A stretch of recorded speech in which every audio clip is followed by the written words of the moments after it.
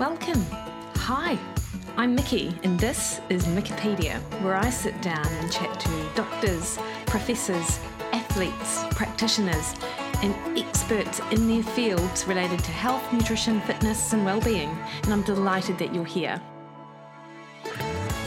Hey everyone, this week on the podcast, I had the opportunity to grab an interview with Dr. Dan Plews, who is a show favourite. He's been on Wikipedia a few times now, and also he's the coach of the freshly crowned Kona World Champion, Chelsea Sodaro, and she took top spot at Kona a couple of weeks ago as the first rookie to win Kona on her first try since 2007 when Chrissie Wellington did it, and also the first American to do it in over a quarter of a century. You will be well familiar with the fact that Dan Plews is the age group record holder, so he did 8:24 back there in 2018, and he's very familiar with Kona as an event. And so Dan and I discuss how he trained Chelsea, what were the things that they really focused on. Were there anything sex specific that he did to prepare her? We talked about the training metrics that they use, the importance of mindset, whether he takes care of everything or brings in other people. We really talked about it all. And we also discussed, where he sees other coaches or other athletes might go wrong in their training from his perspective. It was such a great conversation. We, of course, kick off with really important topics based around the fact that Dan did just turn 40. So he is no longer 35, amazing, and because in my head he's just been 35 forever, and a little bit on protein and his funky trunkies before getting into the nuts and bolts of the episode. So those of you who are unfamiliar with Dan or you haven't heard any of his previous episodes, we'll pop links to those in the show notes, but Dan is an applied sports scientist, researcher, coach, and he has been a former competitive triathlete as well. He hasn't quite retired yet. He's actually got a comeback coming, gently though. As an applied sports scientist, Dan has worked closely with athletes who've won more than 25 world and Olympic titles in sports, including rowing, kayak and triathlon. And he was also part of Rowing New Zealand's preparations for both the 2012 and 2016 in the Olympic Games as a sport scientist. As a researcher, Dan has a PhD in exercise physiology with a particular interest in heart rate variability and over 30 peer-reviewed publications to his name. As a coach, Dan has coached 3 professional Ironman triathletes to sub-8-hour times, including Terenzo Bozzoni, Jan van Berkel and Tim van Berkel, and of course now is coach to Chelsea Sodaro, who is our Hawaii Ironman champion. Dan recently founded EnduroIQ.com, which is an online learning hub for anyone interested in optimal long course triathlon performance. Dan can be found at enduroiq.com/about-us, but also head over to Instagram at The Plews. He's very active over on social media. So before we kick on into this episode, I'd just like to remind you the best way for you to support the podcast is to hit like and subscribe on your favourite podcast platform, Apple, Spotify, wherever it is that you listen to us, because that way people are much more aware of Wikipedia in this very big podcast space, and they get the opportunity to hear from experts like Dan where they otherwise would not. So please do that. That would be amazing. All right, team, for now though, please enjoy this conversation that I have with Dr. Dan Plews.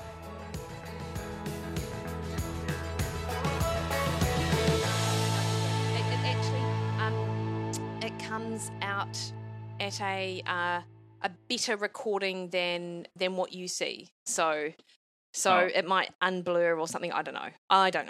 Well, people probably don't want to see me in full vision anyway, so probably I look better. not. I actually look better. It's my better side, is the blurred side. I would have thought so. So happy birthday for yesterday. Well, yeah, thank you. Yeah. Well, I'm catching you up.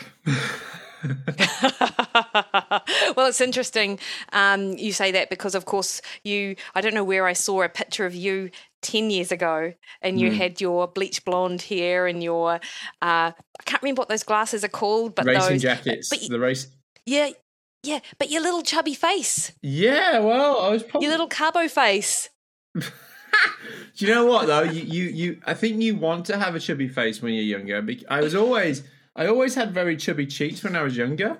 Like, and it used to really annoy me because, grandparents and aunties would always grab your cheeks and go, "Oh, haven't you got lovely chubby cheeks?" And I'm like, "Ugh, leave me alone." But I reckon having a bit more fat on your face when you're younger gives you more of makes you a bit more youthful when you're growing older, right? Bit more fat around the around the cheeks. Around the chops. No, I hear you actually, because of course, as you get older, you look a little more gaunt in your sort of endurance athleticism, and some people don't think it looks good. No. Well, no. Anyway, it's keeping the baby face, as they say. But yeah, exactly. So I had a good day yesterday. I just did. My wife spoilt me, so it was it was epic. Oh, lovely. Yeah. Now you made a big cake. Did you make it for yourself? The Olaf cake. Yeah. Unfortunately not. Well, that was for Bella. It took me forever. It was a mission. I mean, I just committed to it, and I was like, right, I'm going to make your cake this year, Bella. And she's like, what do you want? What do you want for your birthday? What cake do you want? She went, I want an Olaf cake. So I was like, I looked online, and that was and it was like, I had to full on sculpt it. Like, the head was made out of Rice Krispies and marshmallows, and I made the cake, which was 5 cakes, and I molded it and sculpted it. It took me forever to do. It took me literally about a day's work, really. So her birthday was on Saturday. I made the cakes on Thursday, and then I sculpted it all on Friday and made it, but I was up until like 11 at night doing this. So it was so impressive, Dan. And thankfully, though, you have a lot of experience in endurance and putting your mind to something and not quitting and committing and all of that discipline and stuff like that. I don't think it's going to be an every year thing. I'm like, Jake's going to probably get it when he turns 5, and then Bella might get it. I think I'm just going to do it like every 5 years. You know? That's good. When's Kate's birthday, by the way? So she's 22nd of December. But, okay, good. So that's I haven't recovered. I mean, it's like anything, right? You don't do too many Ironmans back to back. I can't be doing. It's the recovery time between this cake and Kate's birthday is too short, so I'm not going to enter that competition. I'm not. Sorry, Kate, you're not getting a cake. I might buy it. I'll definitely buy a cake, but I'm definitely not making that one.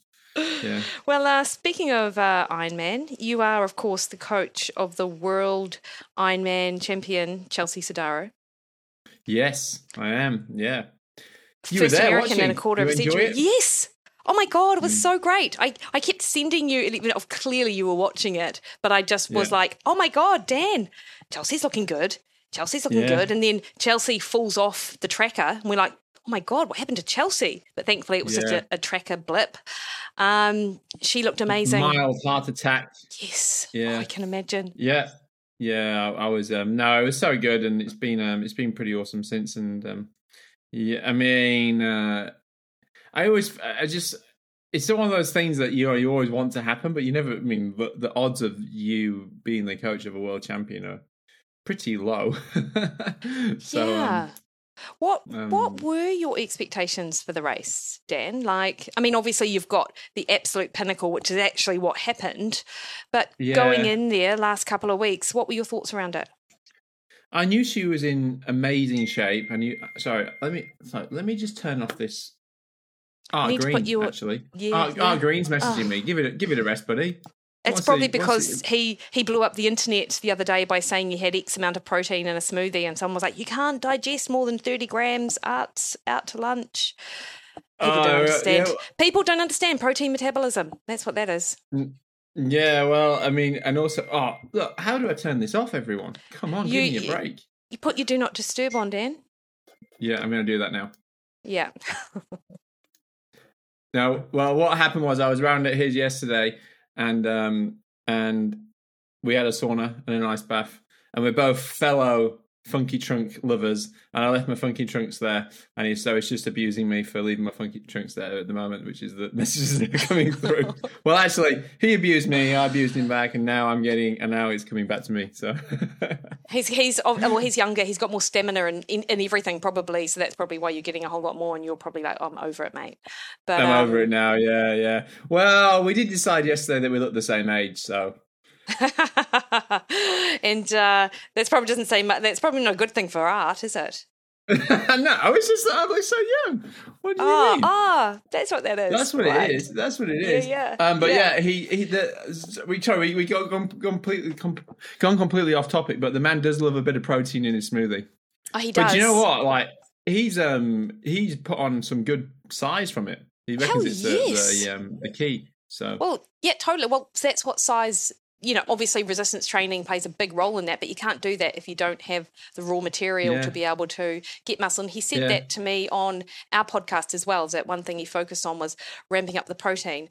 And just for people who might have misunderstood my comment about people not understanding protein metabolism, I don't think that's art. I think it's everyone else who listens to things on social media that say... and everyone who listens to the junk about protein being bad for you and it's going to kill you and it's going to give you cancer and whatnot. It's like, No, I know. Actually, there is one going around at the minute that isn't about, and we will get back to Chelsea, obviously, but many people have sent it to me, and it's actually from a company, and they might be called Pure Essentials or something like that, and it's an essential amino acid powder, and their premise is that whey protein is going to kill you, that it doesn't digest properly, that it causes all of these issues, and it's a highly processed food, so have our essential amino acids. But like, it is complete bollocks, actually. But it is crazy, the number of people that buy into it. And I know.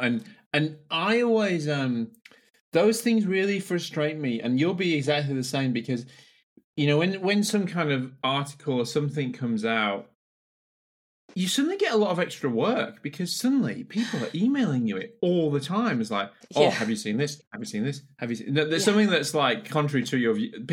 People know you have a strong view in a certain area. And then, you know, they'll, as soon as something that's opposing to that view, people send you it.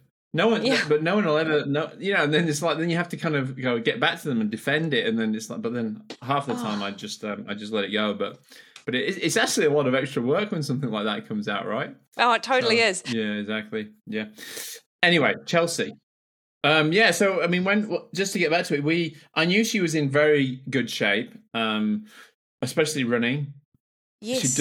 She went to Kona and she did a camp there. So the plan was that we basically she went and did Collins Cup. She had a terrible race there. And then she was going to spend a bit of time at home, go out to Kona, do a bit of heat acclimation, go back to Davis, California, because where she lives at home in Reno, it's at 1,800 meters of altitude. I think it's about that.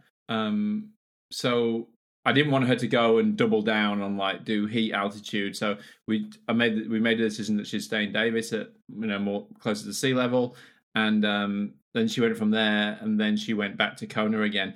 And during that period, before she went to Kona, she got sick, but the first few days were a bit rough when she got to Kona, but then she put in a really good block. And then when she got home, the next block she did was even better. So, you know, I was setting her a lot of sessions, and there was a lot of complaints here and there, like, I can't do this, I can't do that. But she kept doing it and surprising herself, you know. And I mean, didn't surprise me at the time, because otherwise I wouldn't have set the session. I thought she was more than capable of doing it.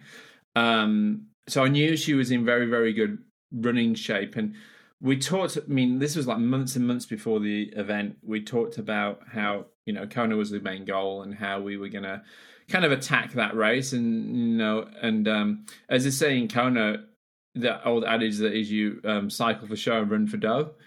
And so we were always banking on her putting together a very good marathon performance, because I thought, you know, if she has a good marathon performance, she could definitely run onto the podium. So that's where we were putting all the eggs in that. So everything was around, you know, relax, swim, control everything on the bike, follow your numbers, and then put in a good marathon. With that, I was pretty convinced she could get a top 3. but then on the day, you don't know what that power is going to give you, right? So I knew that she could hold a certain amount of watts, but you don't know where that's actually going to put you. And she did, she went with the plan. She held the correct watts, and then she got off the bike. I think it was less than 4 minutes behind Lucy and Daniela. And as soon as that was there, I then thought there was a very strong chance of her winning, because I had a good feeling that she would run between a 2:50 and a 2:55 marathon. And that's what I told her. We'd planned that. We'd talked about aims for every single 10K of the marathon. Aim for this 10K, going out a little bit harder. And yeah, so when she got off the bike, I thought I knew it would go, because I mean, you never know, but I thought it was very likely, because I knew that Daniela or Lucy were never going to, on the very best of days, they're going to run around 3 hours, right? And I felt Chelsea was going to run closer to 2:50. And when it was only, when it was less than 5 minutes, I was like, okay, we could be on the money. But you just, it's Kona, you just don't know. And it was her second ever Ironman. She could have blown, she could have got cramp, anything can happen, right? So I was a nervous wreck for like about 8 hours and 33 minutes. Well, actually, I kind of ignored it for a long time because I find it really difficult to watch. And I didn't really watch until she got off the bike. I was kind of following, but not really watching. I was trying to keep myself occupied, because I find it quite stressful. Got up, I went swimming. I did some work. I had to take my kids to a daycare and a new daycare to look at. So, and I had my phone off. I was trying not to get disturbed during that period. I was looking around a daycare for my children, so I had to be pretty present at the time. So I couldn't really be checking. Sorry. But yeah. And then, I think when I really celebrated was when she took that right turn to run down Palani. I knew it was on, I knew that was a done deal then. So yeah, brilliant. So a couple of things, Dan. First of all, you mentioned that you said to Chelsea, run out a bit harder. So she had certain sort of goals for each 10K of the marathon. So did she not just try and keep it steady the entire way? Was it like, did she break the fundamental laws of running? No, well, in a marathon in Kona, especially, me and Thorsten Rad, we wrote an article on this, and we analysed like good run pacing in Kona, and the best run pacing in Kona is actually to set out a little bit harder, because you will always slow down the back end of a marathon, so you can give yourself a little bit at the start, but just not too much. It has to be the right amount, particularly in the heat. And what we found in this article is it's really, you want to go about 1% quicker than your target. So if you're planning to run a 3 hours, you want to run that's what, 4:15. So you want to run about 1% quicker than 4:15s for the first 10K ish. Yeah. She ran I think she ran the first K in like a way too fast, like a 3:40 or something like that. But her first 10K was in 3:51s, and I think that's public knowledge.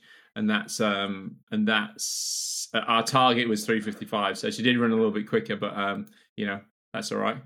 Yeah, Close clearly enough, it was all right. Yeah. And and the other thing you mentioned was, of course, the watts on the bike, and you knew what she was capable of, but of course you didn't know where that would put her with regards to the women's field. But like when she was in her training cycle, were you like, how do you account for heat with regard and how she responds in the heat? Or is it because she spent that time in Kona, in that training camp in Kona, so you felt like you had a good gauge on what she could do there? Yeah. So we basically, she's done 2 Ironman, and the target power for the Ironman in Kona was the same as in Hamburg, but she was a lot fitter for Kona. But like the heat and everything else, we made it the same. So we did back off the power. I mean, if it was a temperate, I think she could have done a little bit more power, but playing it a bit more safe with the heat. But I mean, everybody will go slower in the heat, no matter how acclimatized you are. It's just how much. And Chelsea's wasn't very much. She was very close because of the acclimation. So I mean, I think like the heat, like the research is clear. Heat acclimation can improve performance by 15%, and that's not like that. And that's from being doing racing in the heat acclimatize and not acclimatize. So if you do no heat acclimation or you do heat acclimation, you could be 15% better, but you'll still be a little bit worse. It's just how close can you get to your temperate performance, the way you perform in temperate conditions. Yeah. And Dan, do you put sort of sauna work up there with regards to, so for people who are unable to travel to a place to do training, would you have utilised sauna for Chelsea? Yeah, we do. I mean, particularly I don't really want to give too much away about the exact protocol, but there's you go out there, you do things you go out there, get some heat acclimation, you come to, then Chelsea went back to Davis. There was a period of time where we were using forms of heat acclimation that was more passive to keep things topped up, But there's also this, I've talked about on a few podcasts now, is this idea of the plasticity of response, and the plasticity of response, it refers to so many, it's very, very apparent, and it's across many, many things. It's like, even in training, if you know someone who's done a lot of training in their life, when they start training again, they get fit really quick. They're just very plastic to that kind of the stress response stimulus. And it's the same at altitude. If you do it, the best way to know you're to be a positive responder to altitude is repeated stimulus. So the more you give the stimulus, the more you're likely to adapt positively and quicker. And it's the same in the heat. The more you give yourself a heat exposure, the more you will adapt positively to the heat, and you will do so quicker. So that's kind of the approach that we took. And even with Javier, like Javier Gomez, who I also coach, who's people who don't know, he's not a bad triathlete. Before St. George, we were doing repeated altitude exposures. So it's the same concept, but it's just different environments. You're just using different environments to achieve different things. Yeah. Oh, super interesting. So and I'm just always really interested to know what the approach is. So as a coach, do you just focus on what Chelsea can do, or do you also study other athletes and base some of what your decisions are based on what you think that the athlete's going to do? No, I don't really base it. We seldom talk about athletes hardly ever, really, because I mean, I just don't think it has any real impact. It has any effect. I mean, my method of coaching is I have this kind of work backwards approach where I'll look at I'll look at what people have done in the past, like winners have done in the past, and I'll try and get an idea of what I think they've hold in terms of watts per kilo, what that would mean in terms of coefficient of drag, so how aero they are for that kind of speed. And I say, I try and work out what Daniela Ryf is, so she's probably holding around 240 watts, which is the X watts per kilo. And I'll try and just get a rough idea to base the training around, like what it takes to compete. I mean, that's and then I'll build the training program backwards from there. So, if I know what we're trying to target for, I can kind of then do a more of a gradual build and a bit of a targeted approach to that. Yeah, so it's really starting with the end in mind, but it's more based around values and data and physiology than what the other athletes are going to do. I mean, the only time we talk about athletes per se is like in our pre-race briefing. I always ask my athletes to say, okay, I ask for 3 scenarios of the day. I say, give me the worst case scenario, give me the likely case scenario, and the best case scenario. And usually within those conversations, there is talk of other athletes. Worst case scenario, I'm out with this athlete. Best case scenario, I'm out in this group. And if I'm with the worst athlete, if I'm in this, I'll do this. If I'm with the best case scenario, I'll do this. So we just try and, because I think it's dangerous if you have a race plan as well. You just have to talk about scenarios and how you're going to cope with them, because then you're prepared for them, rather than, because if you deal with one scenario, people just become unfolded immediately when they, when they come out of the swim and they're suddenly off their race pace, the scenario that they've had in their head for the past year or whatever, then they come undone. So totally, and a lot of that's. So, I mean, that's all psychology, right? And I think about that with regards to in the ultra running space and nutrition. It's completely unrelated, but slightly, you need a plan A, B, and C for your nutrition, because if you only have one plan with your nutrition and it doesn't go to plan, then suddenly you lose your mind, and you exactly. lose your confidence. And it's brilliant that you bring that up, because we did have an A and a B plan for Chelsea, and you know what? She lost all of her nutrition. All came off. Yeah, so she lost all of her calories. Far but we out. had a plan B. Yeah. So she managed to get through. I mean, plan B in a good fat oxidation, you're winning. Yeah, because she's got a pretty good fat oxidation. You're okay. But if you've got a poor fat oxidation, you get and you've not got a plan B, you're in a bit of pickle, and people's races come undone, right? They just can't do anything anymore. So I mean, credit to her for that. Yeah, for sure. Dan, can we pivot then to Chelsea's nutrition strategy? And I don't know how much of this you want to share or not, but how did you sort of go in thinking about it? Are you keen to give specifics? Like, what nutrition does she use? Yeah, actually? I can give some specifics around that. Yeah.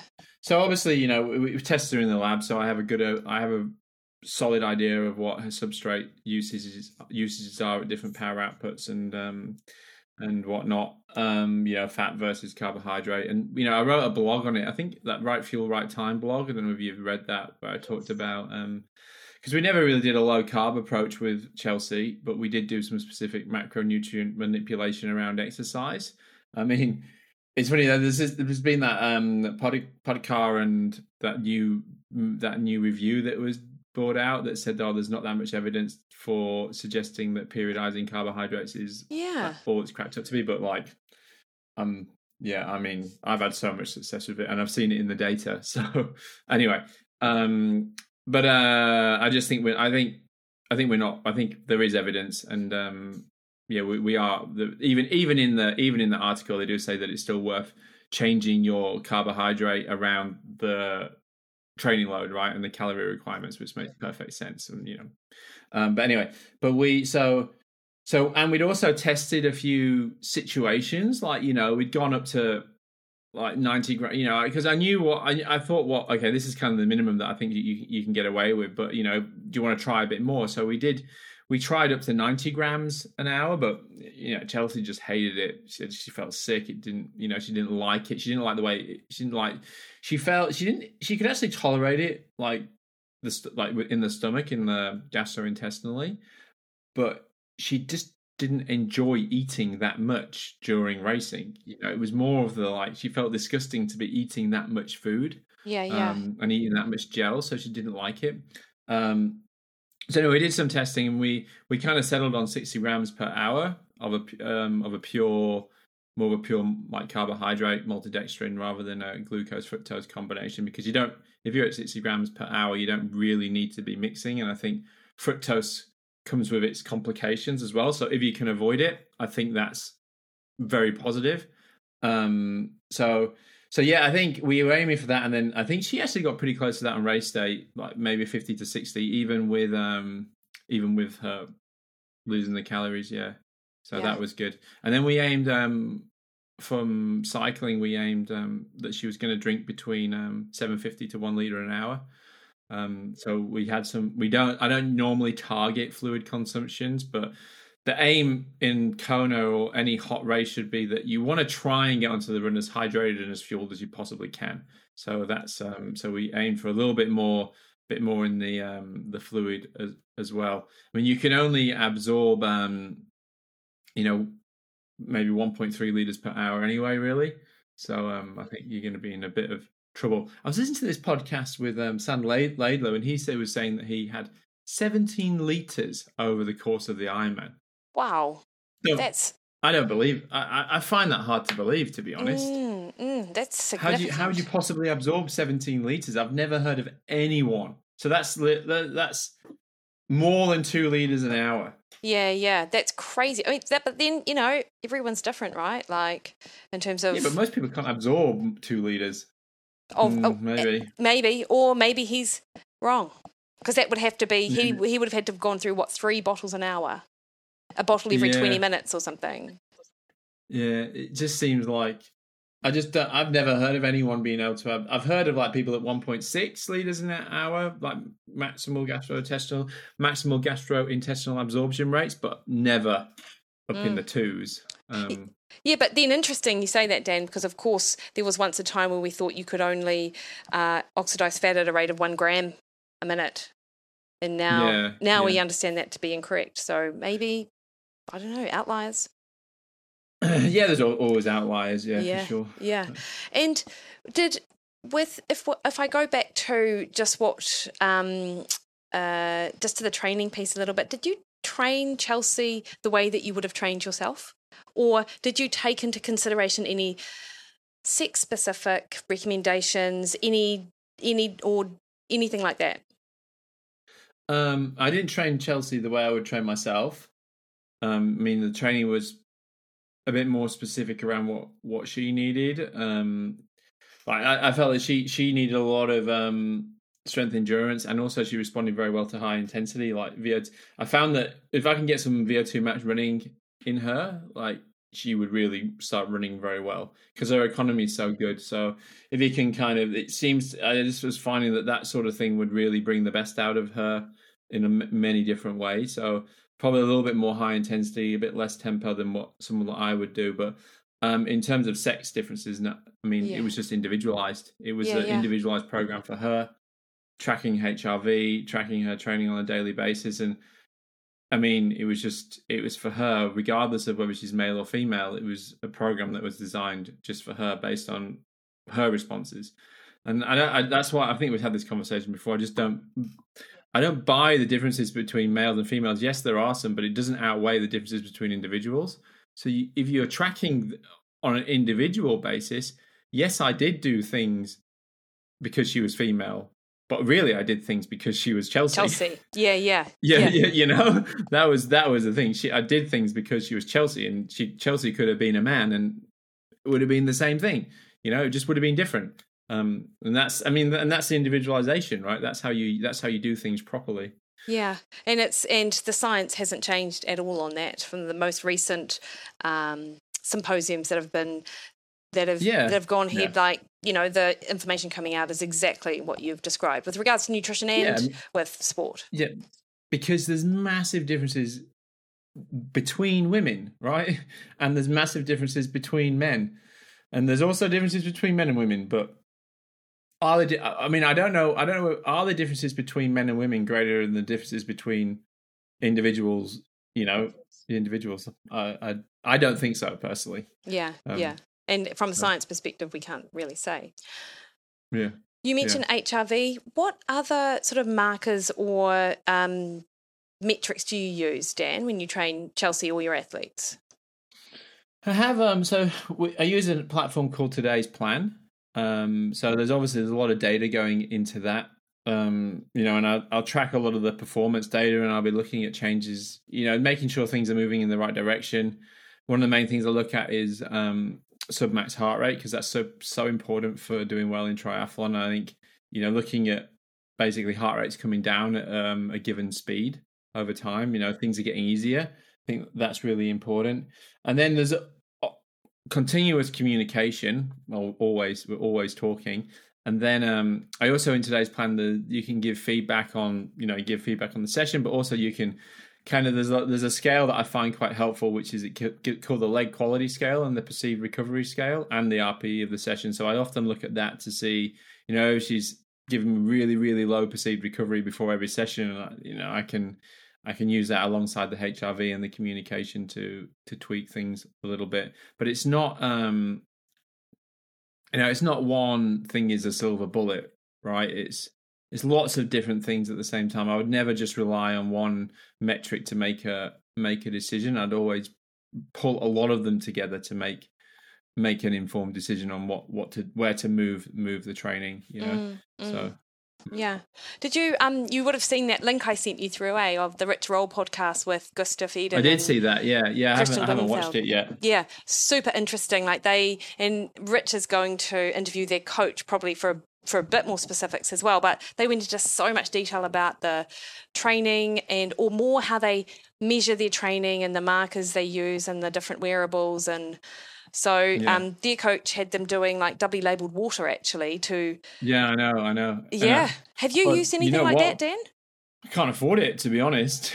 Do you know how expensive that is? I mean, I've used it. We've done things in the lab, Like some of my PhD students have done it. We've done that in the lab for research, but never on an individual. Like it's very, very expensive to do that stuff. How much is it? I think like just one bottle of the water's like nearly $2,000. Wow. Yeah, and then you have to and then you actually have to measure it, right, or analyze it. I think I think that some of the it's interesting what the Norwegians are doing. I wonder how much of it's just bamboozling people, though. I think it's. I just wonder if it's really. Yeah, I mean, it's very secretive. No one really knows what's going on there, right? So, yeah. Interesting. And they also talked about CGM and using it. And do you use that with your athletes? I know that you've been sort of beta testing, or you were last year beta testing Super Sapien and stuff. Like, what are your thoughts on it? Because I don't know that we've actually talked about it. Yeah, I've used it for. I think it's really. I struggle for the application around training. I think it's good for seeing what foods trigger you, but I'm still struggling with the application with it around training. So, I just don't know. I think we get into this problem. Well, especially in the literature at the moment, and when you hear, well, not even the literature, it's just even the way people talk about things online. Like it seems to be like, oh, look, this person had 150 grams of carbs per hour on the bike, and it's like it's this competition to see who can consume the most sugar during racing, and it just baffles me. And I think like the CGM's kind of like in that space a little bit. It is like, oh, let's see who can keep their blood glucose the highest during racing, but like why? Why try and achieve that? And like I think stable blood glucose during racing, okay, for sure, but I'm not convinced that they're really accurate enough to really get a good clutch and watch. I don't fully trust it. I think it's good for at rest, but I don't fully trust the data during exercise at the moment. Yeah. So, yeah. That's it. And I often wonder what more it can tell you outside of what you already feel anyway. Like I can always tell if I'm dropping a little bit in blood sugar. Like but maybe there are people who need that objective feedback because they don't recognize it as blood sugar drops. I don't know. Yeah. It's an interesting one. I think this could be, looking at like with the right fuel, right time approach. I think there'll be something in that is like using it to like be very targeted to the kind of type of adaptation or training that you're doing at the time. Rather than just cramming a load of carbs in and having as high blood sugar as possible for every single type of session that you're doing. You might think that you have more targeted ranges for different types of sessions. So like high intensity, you might want to be a bit higher. Lower intensity, you might want it a bit lower. I think there's a little bit in that, but I don't think it's there's so much learning to do in this space for sure. Yeah, for sure. Do you test lactate much, Dan? And how useful would you find that? No, I don't test lactate very much. I mean, I'm not with my athletes either, and so like we test it in the lab. Problem with lactate is that it's very you have to be very good at taking it.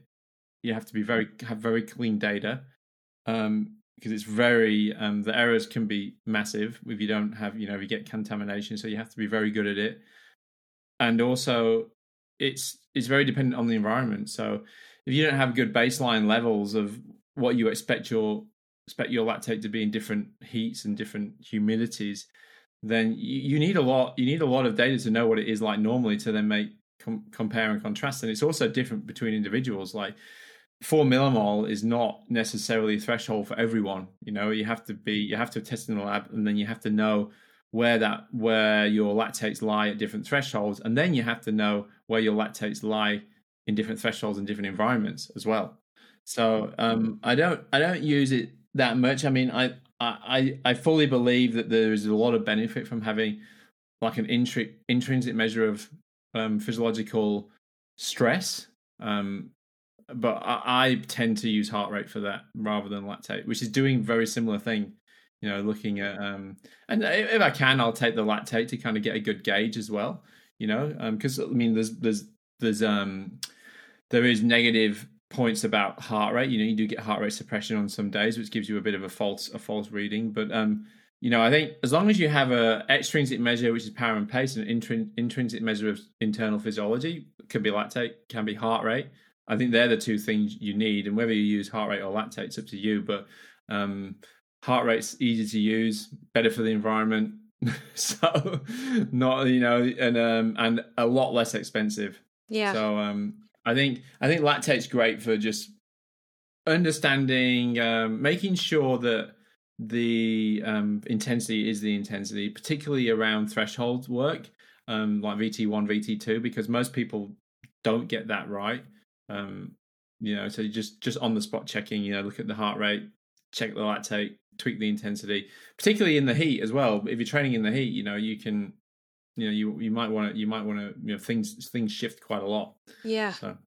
Yeah, interesting. And I think probably people listening to this will probably be quite not relieved, but like the idea that you don't actually need more than a couple of measures to get good, accurate information for progress on a training and recovery. It's quite good because a lot of the things, as you say, are expensive and they're resource heavy in terms of time and availability, and then, of course, the environment. And it's hard to do it on yourself properly.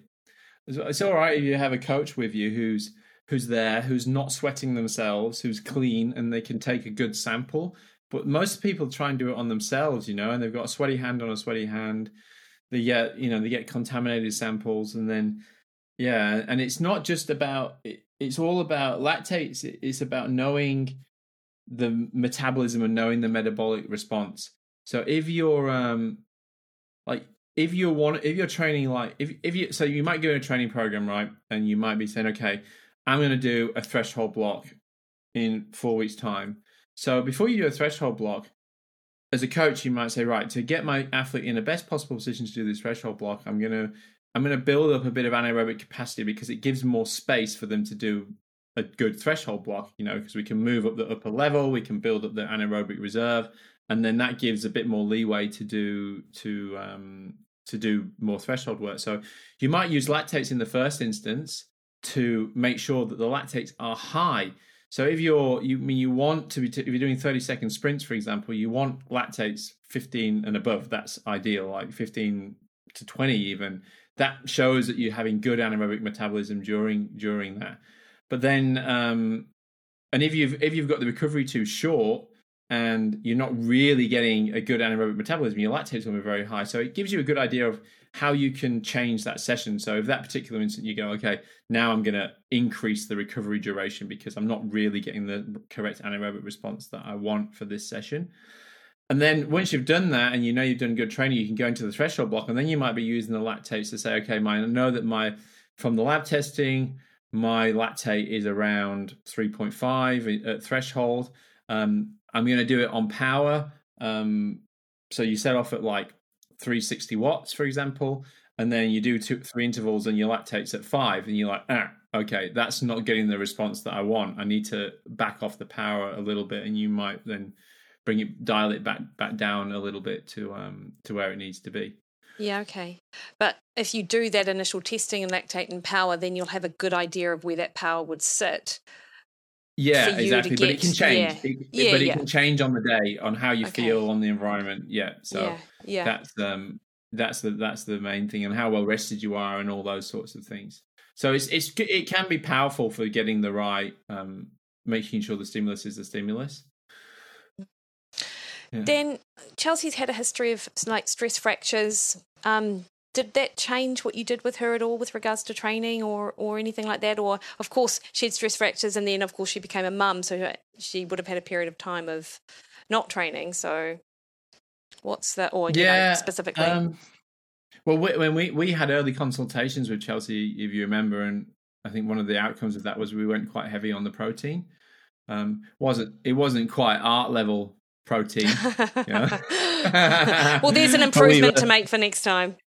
yeah, but we were like 30% protein, quite high in the protein. I think that was one of our reasons why, right, was we were trying to protect that side. But I think like the the softer shoes has made a big difference, like running in the carbon softer shoes quite a little bit more, I think has helped. But then it's just the normal things, is like not being too aggressive with the load. And even now I'm having to keep messaging in and say, are you running? Are you running? Are you still running? Because I don't want her to stop doing anything, because I just think it's important to keep moving and reduce the injury risk when she comes back, right? So, yeah. Yeah, and obviously with being a mum, I can imagine that the number of hours available for training must be lower than other people that you might work with. Yeah, I wouldn't say so. I don't think. I mean, we struggled for a long time to get the training to where we wanted it to go. But it wasn't because of a time thing. It was just because she wasn't recovering quickly enough. And I think when you're age groupers who are working and mums and parents, I think one of the main things is it's not necessarily the time. It's just that you don't really get the same quality recovery between the sessions, because you're on your feet, you're doing things. You can't just do your training and sit with your Normatec boots watching Netflix. You just can't do that, and that has its that has its implications. So I think that's the main thing, is that we just have to be a bit more mindful around time between sessions. And in the early days, we struggled to get the amount of key sessions that I would have liked to have got in per week. We really could only get 2 in, whereas I would kind of like to get 3 decent quality sessions in a week. But it's just the recovery. It's the recovery that's the main thing, rather than the time issue. Yeah, and with recovery, obviously you mentioned the Normatec boots, and obviously, again, the ability to just spend time laxing out in them. Anything else specifically that you do with your athletes, Dan? I mean, the main things are like good nutrition. So I always encourage them to eat well, eat properly, eat whole foods. Not too much sugar, not too much processed foods, and obviously keep on top of calories is super, super important. But the main thing with recovery is it's all around training periodization. And I think that's if you don't get that right, you may as well not bother with anything else, because it's all to do with what you're doing in between the big sessions. And with Chelsea, the main thing we had to focus on is time. How much time did she need between one quality session and another quality session? And then what needed to happen between those two, in terms of the training, to keep her, to not lose fitness, but also gain freshness. Yeah. It's like that's where the magic happens, is if you can get those two pieces right, is that you do a quality session, and then times in between you get fresher without losing fitness, and you do it again. That's kind of the art of it, and the kind of the science and the skill behind it. Yeah.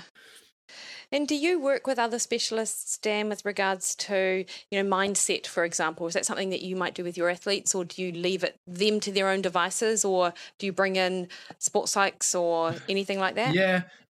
I mean, I definitely talk to them about mindset, but it's not my area of expertise. And I think one of the things that we're quite good at is that I do not think I'm an expert in everything, right? And there's people who know way more than I do in so many things, like yourself, for example. We brought you in because you know way more about nutrition than I do. So, getting help from you, we brought in Paul Newsom from who's founder of Swim Smooth from Swim Common. We brought him in to help specifically with the swimming technique, and he was a game changer. He helped us massively.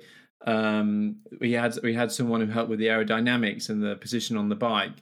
And I don't try and do all these things myself, because there's people who are way better than me, and if you can lean on them to help, because it's definitely a team effort, right? If you can lean on these people to help, then everyone wins, right? And I don't expect the like Paul or the aerodynamics guy to know what I know about testing and metabolism and training, right? I don't expect them to know those things, but I think it's important that everyone in your team is an expert in their areas, right? So.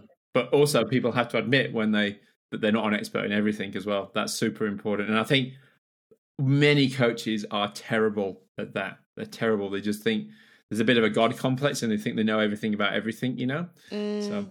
Yeah. And actually, my sort of final question was actually going to be what mistakes you see other coaches make or athletes make, and I from your perspective, and I wonder whether that would actually be a big one, the one that you've just sort of hit on. Yeah, it is a massive one. It's a massive one. It's I think often egos get in the way in sport as well, and I think one of the main things is thinking, if you don't build a team around you, and that's one thing that I've learned from being in Olympic programs, particularly, women's kayak, which I'm still involved in. We've got such a team of experts, and I look at like Lisa Carrington, for example, and I look at the team around her, and I'm like, wow, she's got a real team of experts who are amazing, and our coach Gordon Walker is exceptional at knowing when to bring in experts at different things. And I look at that as a Olympic sport that I think is highly professional, and then I look at Ironman and I'm like, wow, that is not professional at all. But I try and, as best I can, it's a different thing, right? I try and emulate that kind of team around the athlete mentality as best I can in the Ironman sphere as well. And I think that's, if you're a one-man band, you're only doing your athletes a disservice, in my opinion. Yeah. No, good call. And finally, Dan, like, are you taking athletes? Like, has your inbox exploded, and are you actually accepting athletes for coaching? Like, what's sort of going on in your coaching realm? Yeah. I mean, we've had a lot of interest, but people buying courses and wanting to be and one-on-one coaching. We've also got the training squad, which has been going really well. But I mean, the training squad's always open. We've had a lot of people join there, and we get real positive. We had 25 athletes in Kona. Amazing. Many of those were from the training squad. I think it's like a lot of people, a lot of athletes, and I think we got like 10. It sounds like a small number, but like 10% of our squad athletes, or some figure like that, were in Kona. So yeah, I mean, that's pretty impressive, right? I mean, so we do get good results. So we're always taking people on with the squad, trying to grow that community, and we're always trying to improve it, which is kind of like it's like it's more of a community, less one-on-one, but we have like webinars and sessions and a community page where people can join, and workouts, programs, rolling plans, based on Southern Hemisphere training phases and training plans. And then my one-on-one, I've had a lot of requests since Chelsea, but I'm just at the moment I'm kind of just interviewing people and trying to see, because I can really probably only take on 2 or 3, so and then so I'm just kind of just seeing who I like and how it works, and if it would be a good fit. It's important that you get along, right? Totally. Yeah, who's a good fit, exactly. Yeah, totally. Who's a good fit. I got to say, it's almost every time I'm on Facebook, I see that Dan Plews is live in that squad. Like, that squad is great. It really does have that community feel, and you were in there quite a lot.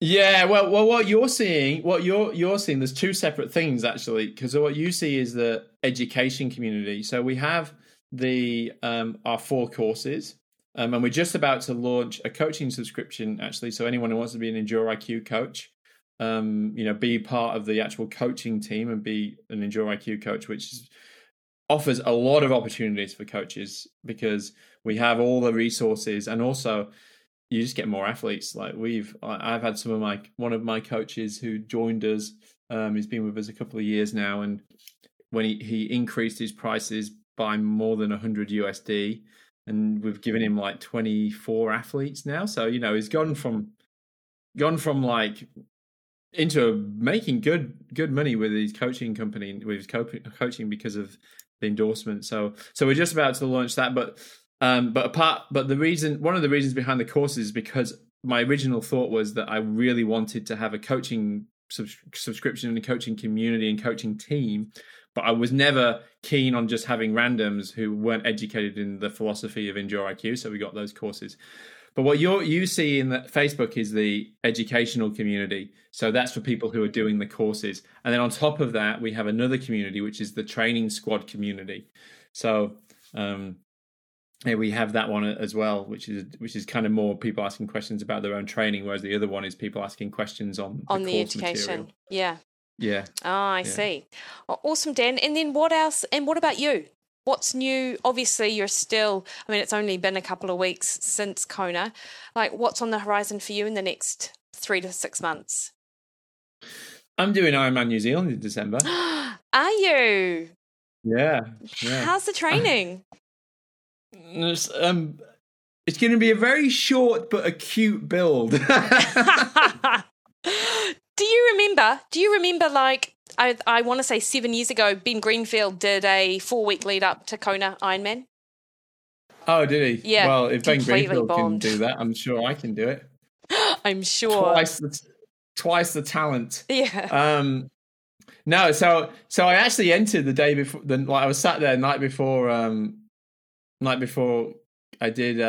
turned 40. Yeah. Yeah. So I did it on and I was like, oh, and I kind of just, I think it. I mean, I'm not going to be. I just want to do it because it's just something to. I kind of want to keep in touch with what it feels like to do an Ironman as well.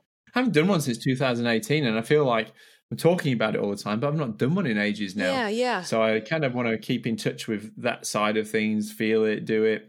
It'll be interesting to see how fit I can get in 2 months. I'm certainly not going to. I don't think I'm going to be breaking any records, but it'll be an interesting experiment to see how we go over that. So there's that, and then the other is I mean, I've got Javier's here at the moment in New Zealand, so I was spending a bit of time with him. But I think like my big plans for 2023 with Javi and Chelsea, and hopefully, the ideal is that we get some great results in Kona with both of them at the same time. That's kind of the big project. And apart from that, we just continue to grow the business. That's awesome, Dan. And what I love about what you do is that you sort of hit almost every area of that sort of triathlon space. So you've got your age groupers, you've got the squad, you've got your elites, but you're also out there educating other people to do it, in a different way as well. And you're so based in science, and you're not beholden to emotion when it comes to the way things should be done. You're quite clinical in how you approach things, and I always appreciate that about you. And, you're right. Yeah, well, thanks very much. I think one of the things is that you said what makes a good and a bad coach. I think I always try and admit when I'm wrong. I think that's an important thing as well. Is you don't get stuck in your own ways and don't get stuck in your own theories and beliefs. And I think that's one thing that we definitely taught. Like Paul Lawson, who's obviously been on your show. One of the things that he taught me, PhD supervisor, was he was always never be afraid of changing your views and admitting when you're wrong when it comes to, and I think that's really important when it comes to coaching and science. Yeah. So yeah, for sure. All right, Dan. Well, thanks so much. Now remind people where they can find you. Well, I'm pretty active on the Instagram and pretty active on there. Not massively active, not as active as some, but I'm pretty active. And then you can follow sign up to the Brew Up as well, our newsletter, so you can just go onto enduriq.com and sign up there, and we give a bi-weekly newsletter there, and they're probably the two best ways to find us. Awesome. Thanks, Dan. Well, you get back to enjoying the day after your 40th birthday. And probably some of that cake. I'm sure there must be some of that 5-layer cake left that you made. No, well, we gave so much of it away actually. So, yeah. And you're still in the US, right? Yeah. I'm still in LA, about to head to Hawaii in a couple of days for meeting Barry for 5 days holiday. Tough gig, eh? Tough gig. I know. This is the thing. This is the working for yourself thing, the being able to work remote thing. Yeah, exactly. It's a choice. All right, Mickey. Cool. Until next time. See you later.